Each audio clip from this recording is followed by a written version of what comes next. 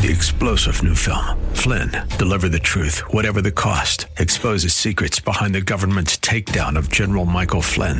Flynn knew what the intel world had been up to. He ordered the first audit of the use of contractors. This set off alarm bells. He told the truth. He was the most dangerous person for Donald Trump to hire. They had to get rid of Flynn. Flynn, deliver the truth, whatever the cost. Available now. Watch it today. Go to salemnow.com. salemnow.com. Submit your faith story or prayer request today at jennifer-jackson.org. You're listening to Simply for Women.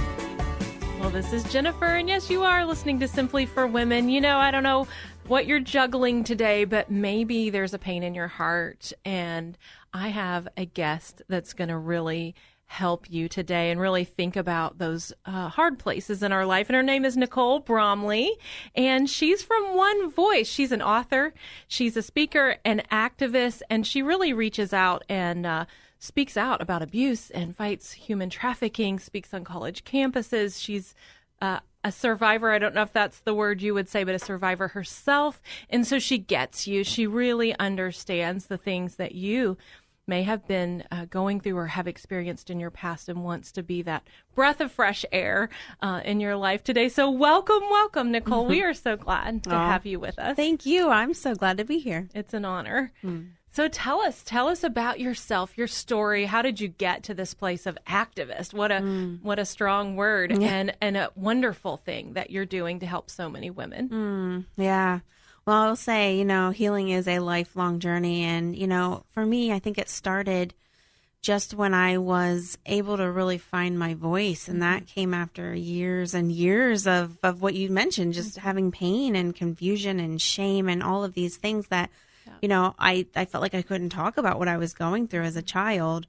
And for me, it eventually at 14 years old, I was able to tell about what I'd been going through in my home by my stepdad. It's someone that people respected and loved and I trusted and all of these things. And for me to finally find my voice was the first step. But gosh, as you know, when you're going through a healing journey, you're also going through a faith journey. I think that through that journey is where God really empowered me not only to find my voice for my healing, but also for the sake of others. One of the pains of abuse is that it's supposed to be someone it ends up being someone that you were supposed to trust, that you were supposed to respect, and you're like, whoa, what's wrong with this picture here? That's right. And that makes it even harder to find your voice. That's right. Yeah. And so Takes often courage. It does. And so often, they're a pillar of the community. And so it causes a victim to feel so much more shame and like they should be silent. And a lot of times people take the side of the abuser. So it perpetuates that abuse and keeps it going. But, it takes a lot of courage to be able to speak up. And I think for women especially, in today's culture, we've got to find our voice, not only to find our freedom and find our purpose in life, but also to make change. I think God calls us to change and to be a part of justice. And it's exciting to be a part of that. And when you're a child, 14 or younger, you're thinking, I'm in trouble, or I'm going to get in trouble if I share this. And I just want to say, no, you're not. Sharing is good. We're as healthy as our secrets, right? And so those secrets need to come out. Yeah. And we also need to create spaces where it feels safe to come out. I think women have a hard time finding other women to really talk to who will be a safe space. So I think that we have to be really proactive, really intentional to create spaces where women can share. So by sharing your story, you invite others to share theirs. And sometimes what I've called it is the gift of going second. So by me speaking out and saying the hard thing that I've gone through, for me, it's been sexual abuse. But for many of my friends, it might be an eating disorder or, different thoughts that they've had or depression or anxiety. And just being able to say it first gives others the gift of going second. It's easier to just say me too. But when you are able to create that community, gosh, it's life-giving. Well, what do you want to tell us what exactly happened and what was the pain of that? Yeah. I'd love to dive into that. For me, I've talked about it so many times, but it's still so real. It's my story. And, going backwards, I was the poster child of my small community. I was a straight A student. I was the homecoming queen. I was a star athlete. You know, all of these things on the outside, everyone thought my life was perfect. And so on the outside, I created really a shell of myself that I could show up and be celebrated, and everyone loved me and thought I had it all going. So no one would have asked the questions. Right. But yeah, I was confused. I was afraid. I was silenced for 10 years of my childhood. 10 years? Yes. Yeah. I remember that's a long back time. to 4 years old was the first memory that I have. And it went on until I was 14. I'm so sorry. Well, thank you. You know, that was a really hard time for me, obviously, and just so much confusion. And what, you know, if I do tell, will I be believed?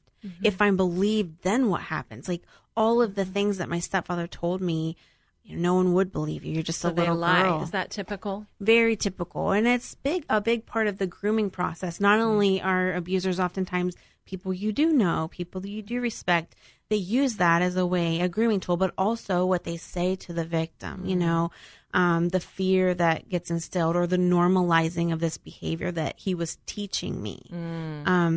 Yeah, what are the common lies? Like if someone's listening right now and they're saying, oh, I'm being lied to. What are those? Yeah. And just making you feel like you're dependent on them or what they're saying is right and everyone else is crazy. You know, those kinds of things or threats even. Threats. Yeah, I mean. Like I'm going to harm your mother or I'm going to. Absolutely. You'll never see your mom again. Or your dog You're going to shatter our family. You feel very responsible for everyone's happiness. And I mean, that in itself caused me to be, for now, I say I'm a recovering people pleaser. And I think it was really stemmed from that trauma, honestly. And so there's so many of those things. So for me to actually finally find my voice was really hard. But I was 14 years old. I remember we had just gotten back from a family vacation where a lot of molestation had occurred in the ocean, in the pool, in the car, in the hotel room, like everywhere. And I wanted it to stop, but I was so scared if I did tell what would happen. I didn't want to lose my mom. I didn't want to shatter my family. I didn't want my dog to be killed like he would tell me, you know, and I was afraid no one would believe me. And what if I find my voice and no one does anything? Even worse. It would be worse, which, you know, I've been speaking for years and years now, 18 years. And many times survivors will say, Nicole, I did tell, but nobody listens. Exactly. That's why I named my first book Hush, because so many are told to hush about this situation. So you had enough. You were like, I'm drawing a line in the sand at 14, the courage. Yeah, I was still very scared. So I remember we were in the car, my mom and I were in the car, and she was just sharing about some things that weren't going well for her in her marriage. She wanted to go back to college. Obviously. She was very controlled by my stepdad. Again, everyone thought they had the perfect marriage, but she and I did too. And so I a lot of times was protecting her from this knowledge. But then she shared with me some issues, and she turned to me in the car and she said, he's been acting so strange around me. Has he been acting strange around you? And this was on the heels of a horrible family vacation. And I just hinted to the fact that yes, he had. And she says it was the Holy Spirit. She turned to me in the car and she said, has he ever touched you? It was like she knew. And I said, yeah. And I remember she slammed on the brakes and she pulled the car over the side of the road. And that was the first time in my life I knew it was wrong. You know, I never knew it was wrong. No one talked about these kinds of things when I was growing up. And he didn't tell you it was wrong. Of course obviously. Not. Yes, of course not. He said, all little girls go through this. No one talks about it. It's normal. You know, and so I had nothing else to believe but him. So I think awareness and just, you know, what you're doing today, just talking about these issues is so important. And we have to talk to our kids about it. We have to. So you were mad at him probably, obviously, but did you ever get mad at your mom? Back then I didn't, because I really believe she didn't know. I think that, to be honest, you know, through my healing journey, there have been many waves of that where how could you not know? Right. You know, like as a mom today, to be honest with you, I have 3 boys. Yeah, exactly. Like I'm very aware of it. And I'm looking for signs, you know, I'm talking to my kids. My kids know about all this stuff already and they're little. So yeah, I think that anger was a wave that came and went. But I think even growing up in the evangelical church, I struggled with anger because I thought, oh, this isn't right. It's not right for me. But wow, Jen, like when I could really understand, no, this is good. Like Jesus was angry at this. And he's mad about it too. Yes. He's and mad that happened. when I accessed that for myself, the healing that came was huge. It was huge for me. I needed to get mad because you know why? For years, I held on to the fact that I thought that I did something wrong. I thought I asked for it. I thought I deserved it. And so I couldn't get angry at him for doing it because I was still putting the anger on myself, the shame on myself, the blame here. And finally getting angry at what he did and calling it his, that's when my freedom really came. I felt like the shackles were really falling off for me because I put the blame where it belonged. Yeah, I love that. And knowing that God was mad about it too. God is holy and he's not pleased when those things happen. Yes. Yeah. I know that there were times in my life where I would really access, the Lord, just in prayer and just visualizing, like, where was he? Right. And I pictured him just holding me and weeping, but also being so mad at what my stepfather had done. Well, we have about 30 seconds, and before we close, why don't you give us some of those signs so that maybe somebody listening wants to find those signs, or somebody that's trapped needs to know? Yeah, no, I think there's so many signs, but overall, the overarching thing is just noticing changes in behavior, social behavior, exercise, eating behavior, those kinds of things, and not just notice it, but talk about it. Ask, what's going on? I just want to listen. Exactly. Yep. Being Look that safe and space. Ask. God has answers for these hard places in our life, and he wants to bring healing. It's a pleasure to have Nicole here, and I want you to stay with us for tomorrow because she will be back, and we have more to talk about. You're listening to Simply for Women. This is Jennifer Jackson, and if you want to learn more, just go to jennifer-jackson.org. That's jennifer-jackson.org. We want God to be close to you and for you to see all that he wants to do in your life. We have so much more, so see you tomorrow.